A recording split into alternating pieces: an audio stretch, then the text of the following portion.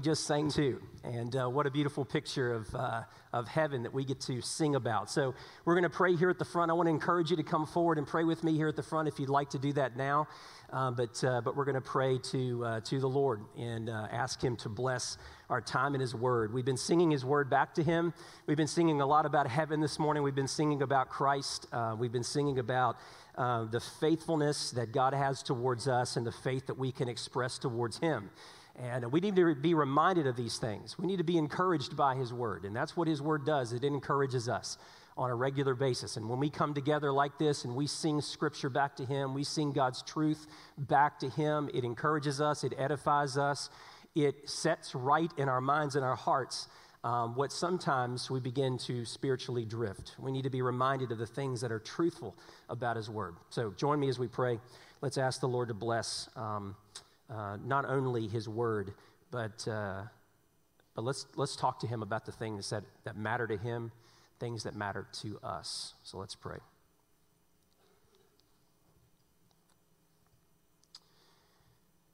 Father, we just come to You today just thanking You for heaven. We thank You for the gift of heaven. We thank You for the promise of eternal life. We thank You for the promise of so much that You have shown to us from the Scriptures. Thank You, Lord, that our suffering and difficult days, pain, both emotional pain and physical pain, and just the notion of death itself, Lord, all of us have had people in our lives that we've lost, loved ones here on earth, God. We long for a day where we don't struggle with sin anymore. We long for a day where our faith is made sight, and that, God, we can look upon You and we can see You for who You are and Lord, be with You for all of eternity without difficulty, without pain, without suffering. But God, most importantly, we just want to be with You and we want to be in Your presence. We thank You this morning, God, that Your presence is here. We thank You, Holy Spirit, that You are in this room, that You live in our hearts, and that You point us to Jesus, the Son.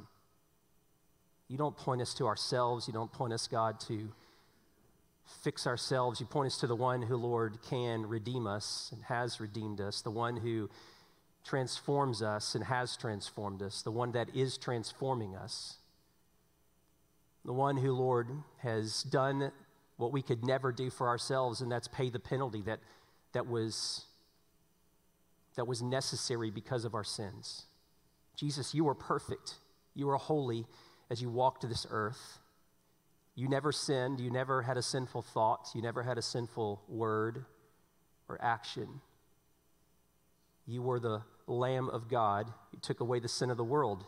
You are the Lamb of God who takes away the sin of the world. Lord, You sit at the right hand of the Father. You have done the work for us. You reign. And so we thank You that, Lord, You have done for us everything that was required. God, thank You that You require only faith and belief in You. And Lord, You transform our hearts. We begin to turn away from our sin and we begin to follow You wholeheartedly with our lives. And we thank You for the promise, Lord, not only of eternal life that we've been singing about, but that abundant life that You promise us here on earth. Lord, we come into a room like this. And we come into a room like this, and many of us, Lord, struggling with discouragement, worry, anxiety.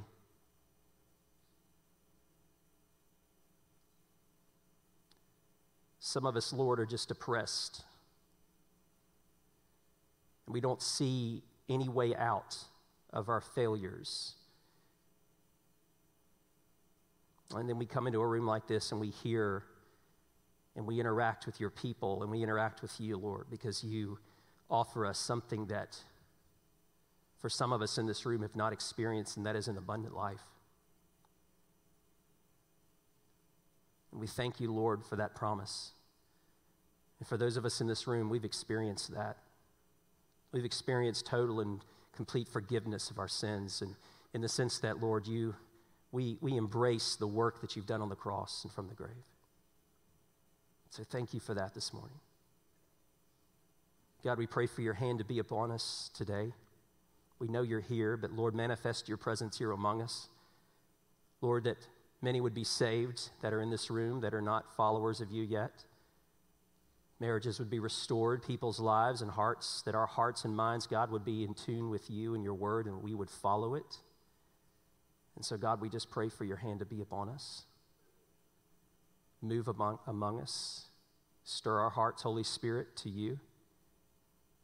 We worship you, God, in spirit and in truth.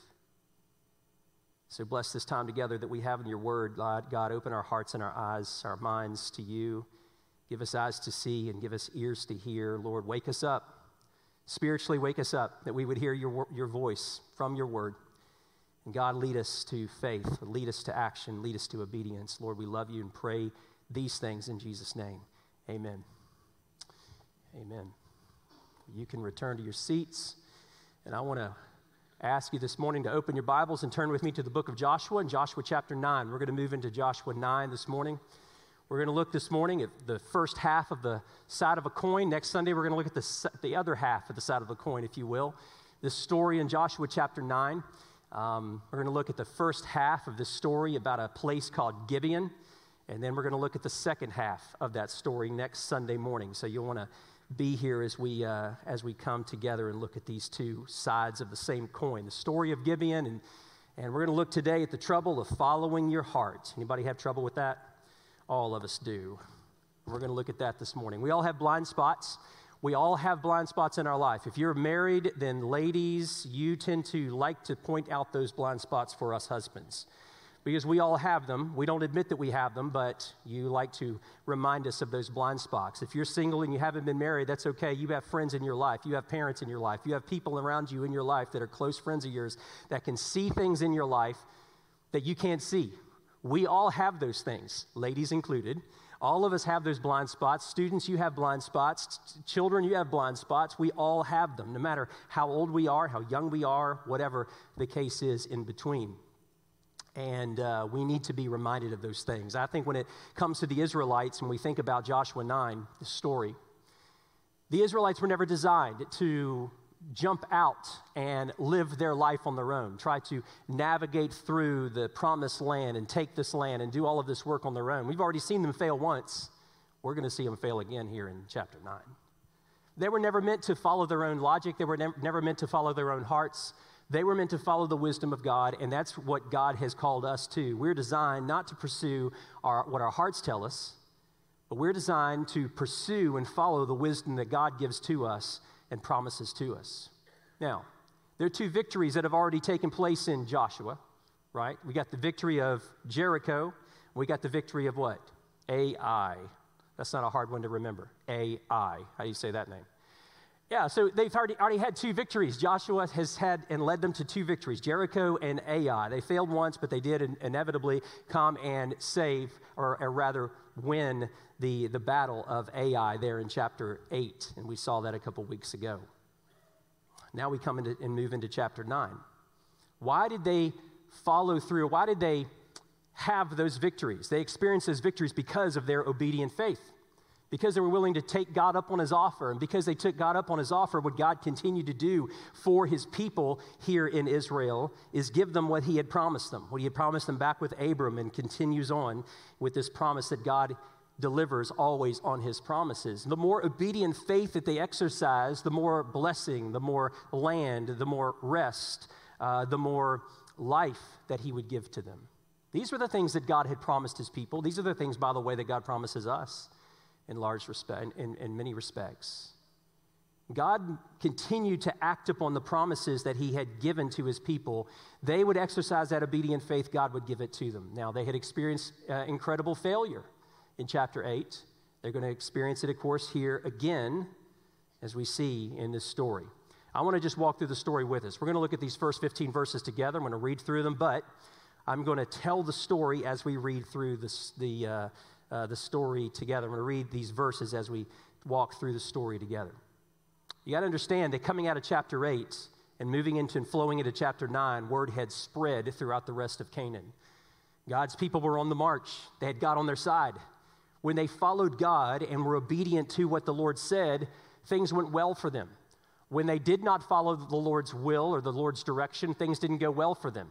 We see that, of course, with Ai, and we see the opposite effect of that when they followed God. The word began to spread throughout all of Canaan about these people that were following this God who was spreading and coming into Canaan and was taking over all of Canaan. And so there was this coalition that forms there in the beginning of chapter 9. Look at it with me. As soon as all the kings who were beyond the Jordan in the hill country and in the lowland along the coast of the Great Sea toward Lebanon, the Hittites and the Amorites, the Canaanites, the Perizzites, the Hivites, and the Jebusites, they heard of this, and here's the strategy.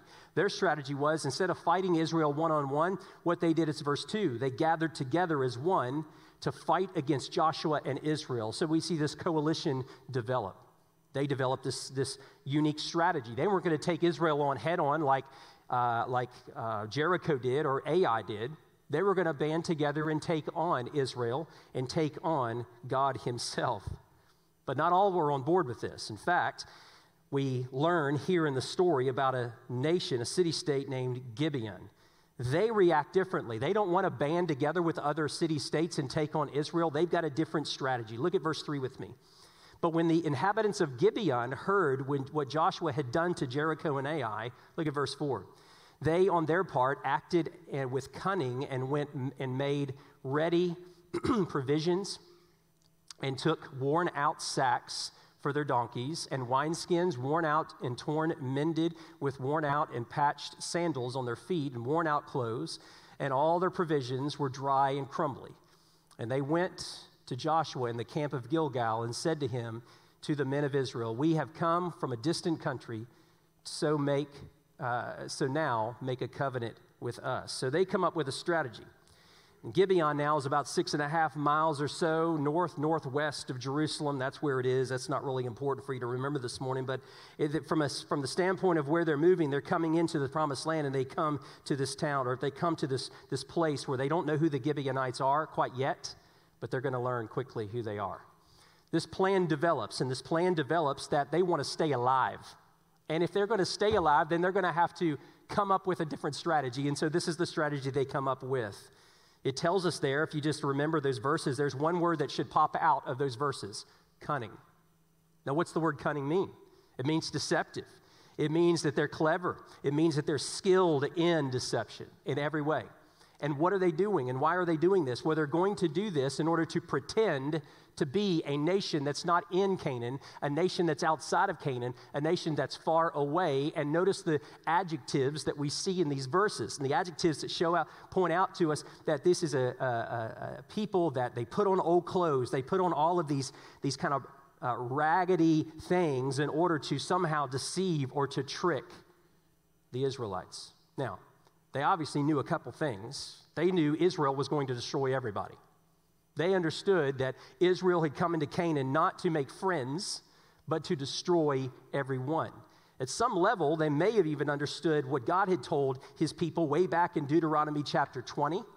And it tells us there, and this is what God says to his people way back before they even get to the promised land. When you draw near to a city to fight against it, offer terms of peace to it. And if it responds to you peacefully and it opens to you, then all the people who are found in it shall do forced labor for you and shall serve you.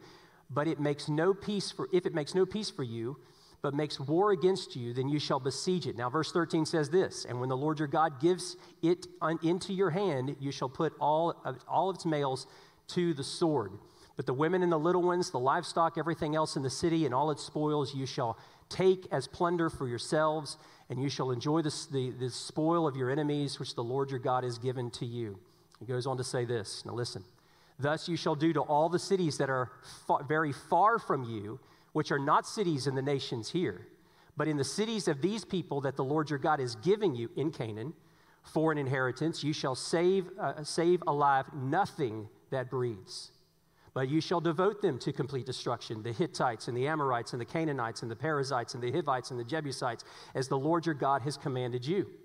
Now, certainly they understood at least some level that Israel was not here to make peace with them. Israel was here because they existed within the promised land. Gibeon and the Gibeonites, they exist in order to be destroyed. God's going to give them over to the Israelites, but the Israelites don't know it. So they seek a treaty. And would they seek a treaty in verse 6? Look at verse 6 with me again. And they will come out after, he says, and they will come out after us until we have drawn them away from the city. I'm looking at the wrong chapter. Hang on. I'm looking at chapter 9, verse 6. And they went to Joshua in the camp of Gilgal, and they said to him, to the men of Israel, we have come from a distant country. Is that true? No, it's not true. So now make a covenant with us. They're trying to trick the Israelites. And so they seek a treaty. Delegation, bold, they look and they sounded helpless. They looked and they sounded the part. They look thirsty. They look hungry. They look poor in every respect. And they come to Joshua and to his people there in verse 6, and they want to develop this covenant, which is a binding agreement between two parties, right? So they want a treaty, a peace treaty, this formal agreement. And both parties are going to live up to these obligations. And so what does it tell us there? Well, look at verse 8 or 7 with me. It says, but the men of Israel said to the Hivites, perhaps you live among us. Then how can we make a covenant with you? They're obviously cautious. They're obviously thinking to themselves, maybe this isn't quite right. Maybe we're being tricked here. Maybe something is not right that's happening here in front of us. And so they question them in verse 7 and then in verse 8. Look at verse 8. They said to Joshua, we are your servants. And Joshua said to them, who are you? And where do you come from? They start asking these questions. They ask the right questions. They're skeptic. But they end up listening to what they said because they looked the part. They sounded the part. Everything logically looked right. But watch what happens in verse 9. They said to Joshua, from a very distant country, your servants have come because of the name of the Lord your God. For we have heard a report of him and all that he did in Egypt. They start laying it on. Watch this in verse 10. And all that he did to the two kings of the Amorites who were beyond the Jordan, to Sihon, the king of Heshbon, and Og, the king of Bashan, who lived in Ashtaroth. So our elders and all the inhabitants of our country said to us, take provisions in your hand for the journey and go meet them and say to them, we are your servants. Come now, make a covenant with us. So here is our bread. It was still warm when we took it from our houses as our food for the journey on the day we set out to come to you.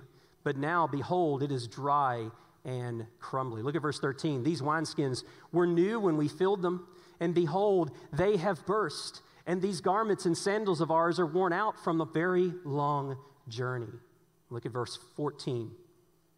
So the men took some of the provisions, but did not ask counsel from the Lord.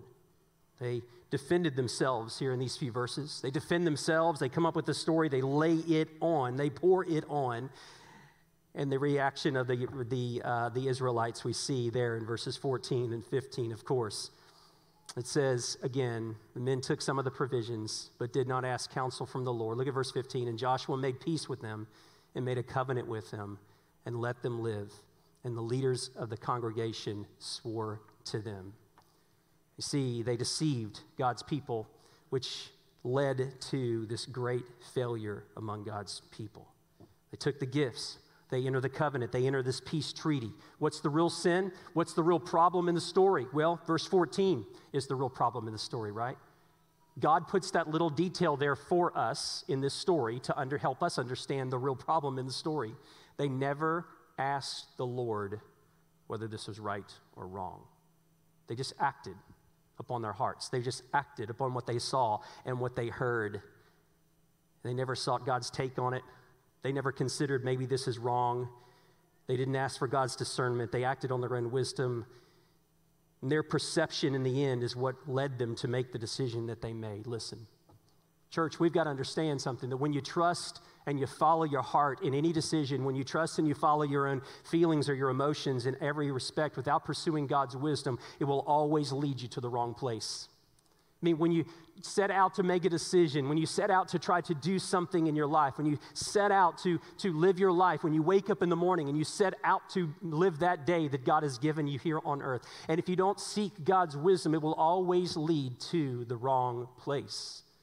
But what God shows us here clearly in His Word is to help us understand is we need to seek the wisdom of God and rely on His direction for our lives. We got to seek the wisdom of God. Now, listen, I think we need an action plan to help us understand that, because that's the broad brush.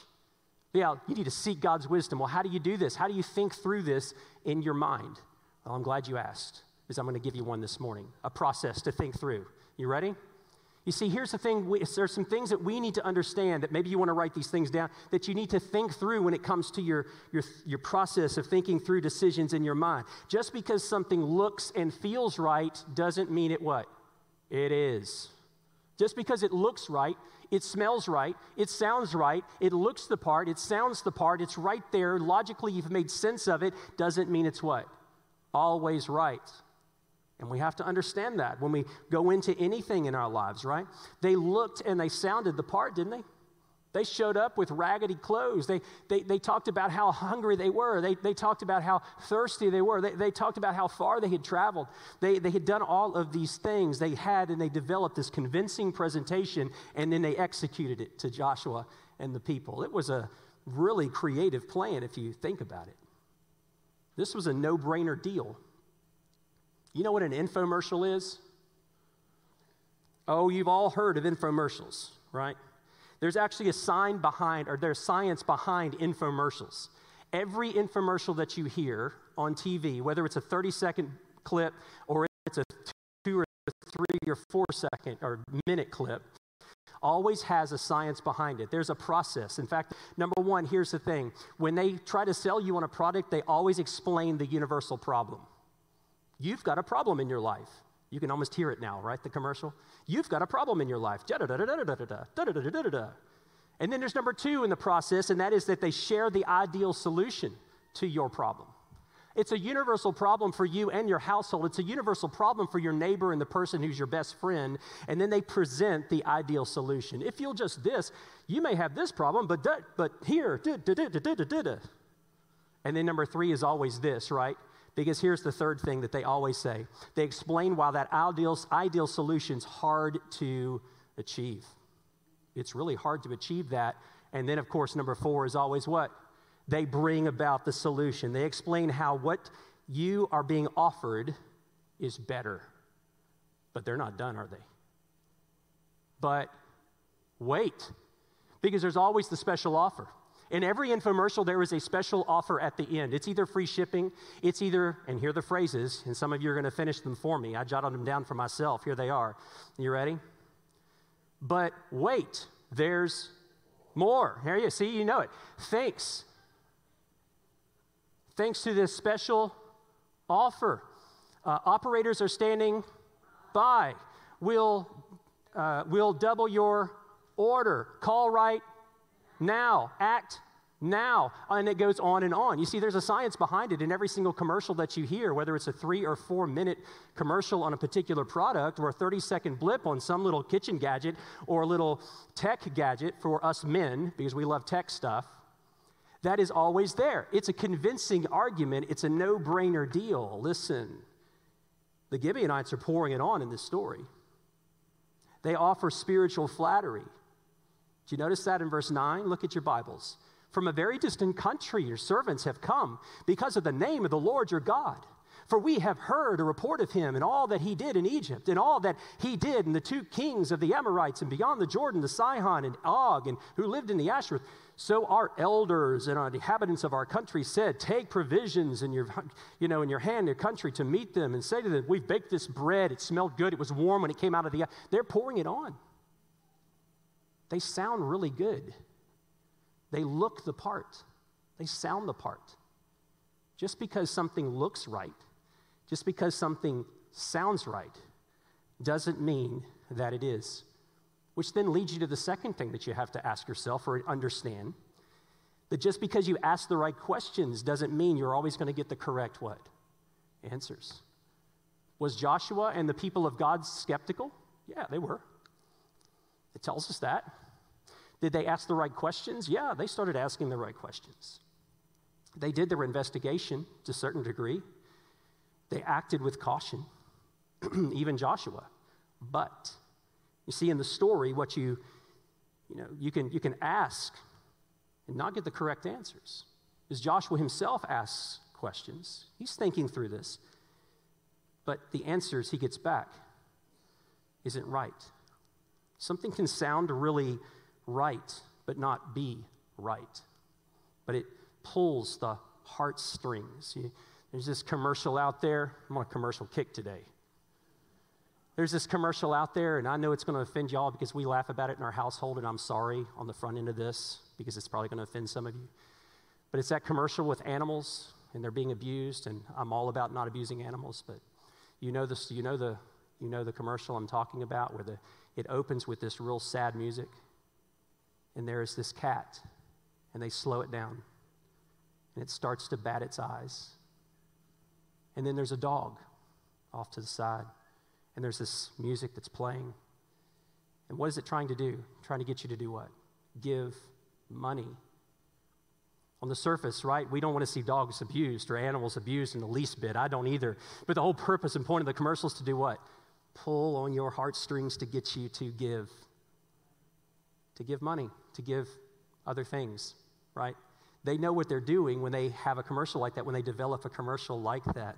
You know, when it comes back to the story, listen, the problem was Israel needed wisdom. Joshua needed wisdom. They needed to act not on their own hearts or on their human wisdom. They needed to act on the wisdom of God. Now, here's the third thing I want you to remember. You see, when you trust, when you follow your heart, you just trust in your own heart. When you trust in your own human wisdom, it's always going to lead you away from truth. It shows up in our culture all the time. It shows up, when the culture tells you something, our culture around us or people around us kind of tell us something or influence us in all kinds of different capacities and ways. We see it happening all around us, but it's never a good idea to follow your heart. Let's unpack that word heart for a moment, okay? Because the word heart is used over 300 times in the Bible, so it's a really big deal to God. We all have hearts, and I'm not talking about the heart that's beating in your chest right now. You see, when we talk about following our hearts, it's not about following what's beating in our chest. It's about following this understanding of your emotions, your feelings, your desires. All of that encompasses what's called the heart in the Bible.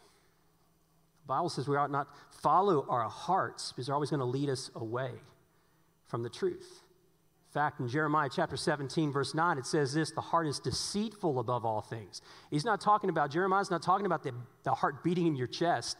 He's talking about your mind, your thoughts, your desires, your emotions. It says the heart is deceitful above all things and desperately sick. Who can understand it? Think about this. That doesn't sound good, does it? It doesn't sound good that my thoughts and my emotions and my desires are going to lead me away. They're deceitful. In fact, Jesus tells us over in Mark chapter 7, what a great passage to think about. Mark chapter 7, verse 21 says this: for from within, out of the heart, Jesus says, come evil thoughts, sexual immorality, theft, murder, adultery, coveting, wickedness, deceit, sensuality, envy, slander, pride, foolishness. All these evil things come from within. They defile a person.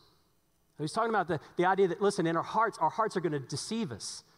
Our thoughts and our emotions and our desires, all of these things are going to tell us certain things. They're going to convince us, and they're going to be really, really convincing of certain things in our hearts and our minds, and then it's going to express itself in actions.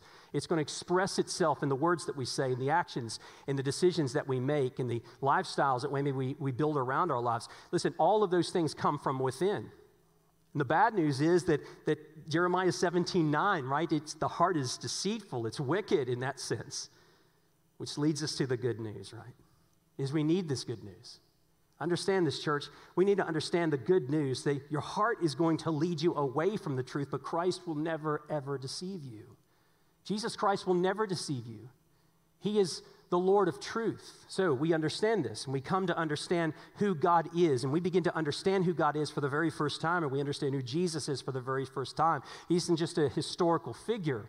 We have to come face to face with our brokenness. We have to come face to face with our reality of our brokenness. But listen, here's the deal. You can't come face to face with your sin, with your reality of your brokenness, until you've come face to face with the reality of the perfect Savior, a God who is perfect and holy in every way. You have no mirror to look into. because the mirror you're looking into is the brokenness that you see around you. So you begin to compare yourselves to other people. Well, at least I'm not as bad as that person. At least I didn't kill somebody, or at least I didn't do this, or at least I didn't do that. And you see, what we begin to do is we compartmentalize, we minimize, rather, our sin. We minimize our brokenness, but the fact of the matter is no one has to convince you or me that I'm broken, that something's not right inside of me. Something's not right inside of my heart. And so we get to this place in our life where we see and we understand for the first time, God is perfect, He's holy, He's not like me.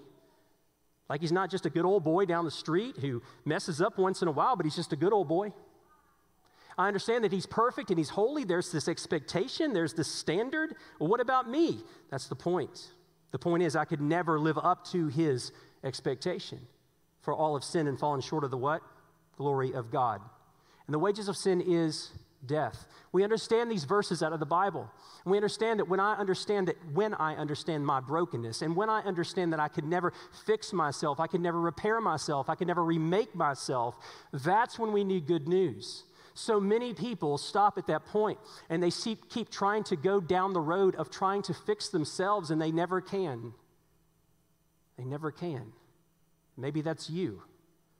You never can try to fix even though you try to fix yourself, so many things you try to clean yourself up, clean, and yet you're just broken. Which is why we need the good news.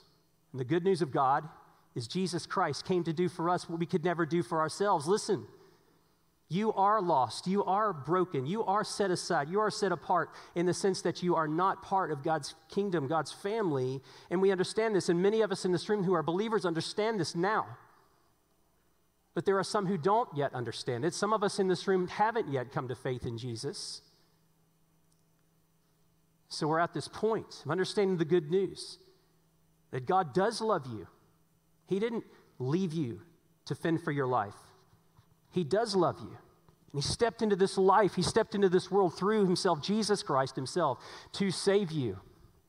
And then what He does is He offers you Himself, that if you believe in Him, what God does is His forgiveness of sin is then applied to your life. His work is applied to your life, and therefore you live your life not as someone who walks around with guilt, but as someone who has walks around redeemed. And there's the beauty of the gospel right there. Don't follow your heart. Your heart's always going to be wicked. It's always going to lead you away. Don't follow your emotions or your feelings in matters. Don't follow those things because it's always going to lead you astray. But Jesus will never lie to you. He will never deceive you. And He gives you a new heart. And so through Jesus Christ, God makes Himself available, all the wisdom that you need to live your life. You need wisdom to understand how to build your company or build your business, how to make those critical decisions that are going to impact and affect your family. You need wisdom to understand who to marry, who to date, students. If you need wisdom about that, listen, this is where God comes into play, right? Because there's all kinds of people that are telling you all different things and all kinds of opinions and matters into your life. Culture's telling you one thing, your best friend's telling you this person over here is telling you this, I saw this on Instagram, saw this thing on Facebook, all of these kinds of things, it's all just flowing into our lives, and it's shaping your heart. It's shaping it. And Jesus will never lie to you. He gives you the wisdom that you need in all the relationships that you have. Your finances, what do I do with the money that God has given me? What do I do with my time? What do I do with my possessions? What do I do? How do I live this life that God's called me to live? Should I post that or should I not post that? Wisdom is what comes into play in all of these things in our lives, right? So practically speaking, how do we get it? Wisdom comes. You ready for this? Here's the secret to the question. You know how wisdom comes? When you ask. All you got to do is ask Him. There's a beauty to how and a simplicity of what the Lord shows us in our lives. How do we get wisdom? We ask Him. That's not complicated, is it? James chapter 1 tells us this. He shows us this promise. He says this, if any of you lacks wisdom, let him ask God, who gives generously to all without reproach, and it will be given him. But let him ask in faith with no doubting. For the one who doubts is like a wave of the sea that is driven and tossed by the wind. For that person must not suppose that he will receive anything from the Lord. You ask for it. You see, the Lord wants you to, and I, to live out a life of success and spiritual growth. He wants us to grow spiritually and mature spiritually. But what does it require? He requires dependence. He requires you and I to come to him helpless. He requires you and I to come with faith, right? Because that's the condition in the verses there. He doesn't just say ask for wisdom. He says ask for wisdom, and then he clarifies how to ask. Don't come to him in verse 6 with doubting, without faith. Because that person's like the wave of the sea that's driven and tossed by the wind. Oh, I believe in God. No, I don't believe in God. I believe in God. No, I believe in myself. I believe in this person. I believe in that person. I believe what I read over here. I believe what this person told me. I believe what this group over here told me. Did you hear about what I heard about at church or school or what have you? That person is like the wave of a sea, and you're just moving all over the place. You're everywhere. But you come to the Lord and you say, Lord, I'm helpless. I got nothing. I've got nothing, Lord. I've got nothing, Lord. I need you to show me the way. And here's what wisdom is. Wisdom does this. What wisdom does is God takes his word and he applies it to your situations. That's what wisdom is. Wisdom is taking this word of God and wielding it and applying it in different scenarios and situations. And if you need that wisdom, you simply ask. You don't ask with doubt. You ask with what? Faith. You don't ask with this double mind. You ask him with devotion and with desperation. And the promise is he gives it to us. So listen, church, don't act upon the decisions that you have to make. Don't trust and live your life by following your heart, not pursuing the wisdom of God. That's always going to lead you to the wrong place. But trust him and follow him and seek his wisdom in all matters of life. And he'll give it to you. I think the battle in our hearts and our minds is always to remember the truth. The battle in my life, I know, is to remember what I have already read, what I already know God has done and shown me in his word. That's really where the spiritual battle is. It's not being immersed by the challenge or the decision or all of these things. It's to remember what I already know is true and then claim that before God. And God gives it to me. I love this verse out of 1 John chapter 3, verse 20. It says, for whenever our heart condemns us, God is greater than our heart, and he knows everything. That is the God we worship this morning. He's greater than your heart. The Lord is greater than your emotions. He's greater than your desires. He's greater than your feelings. He's greater than all of those things. And he promises to give us wisdom. So don't follow your heart. Follow and allow the Holy Spirit to lead your heart. Allow the Spirit of God to shape your emotions. Allow the Spirit of God to shape your attitudes. Allow the Spirit of God to shape your desires. To turn your affections away from you and what you want to be affectionate towards the Lord. Lord, what do you want? And this is what the Lord does. The Spirit of God does this work in our life. Your heart will always want to rule you. It will always want to shape you. It will always want to mold you.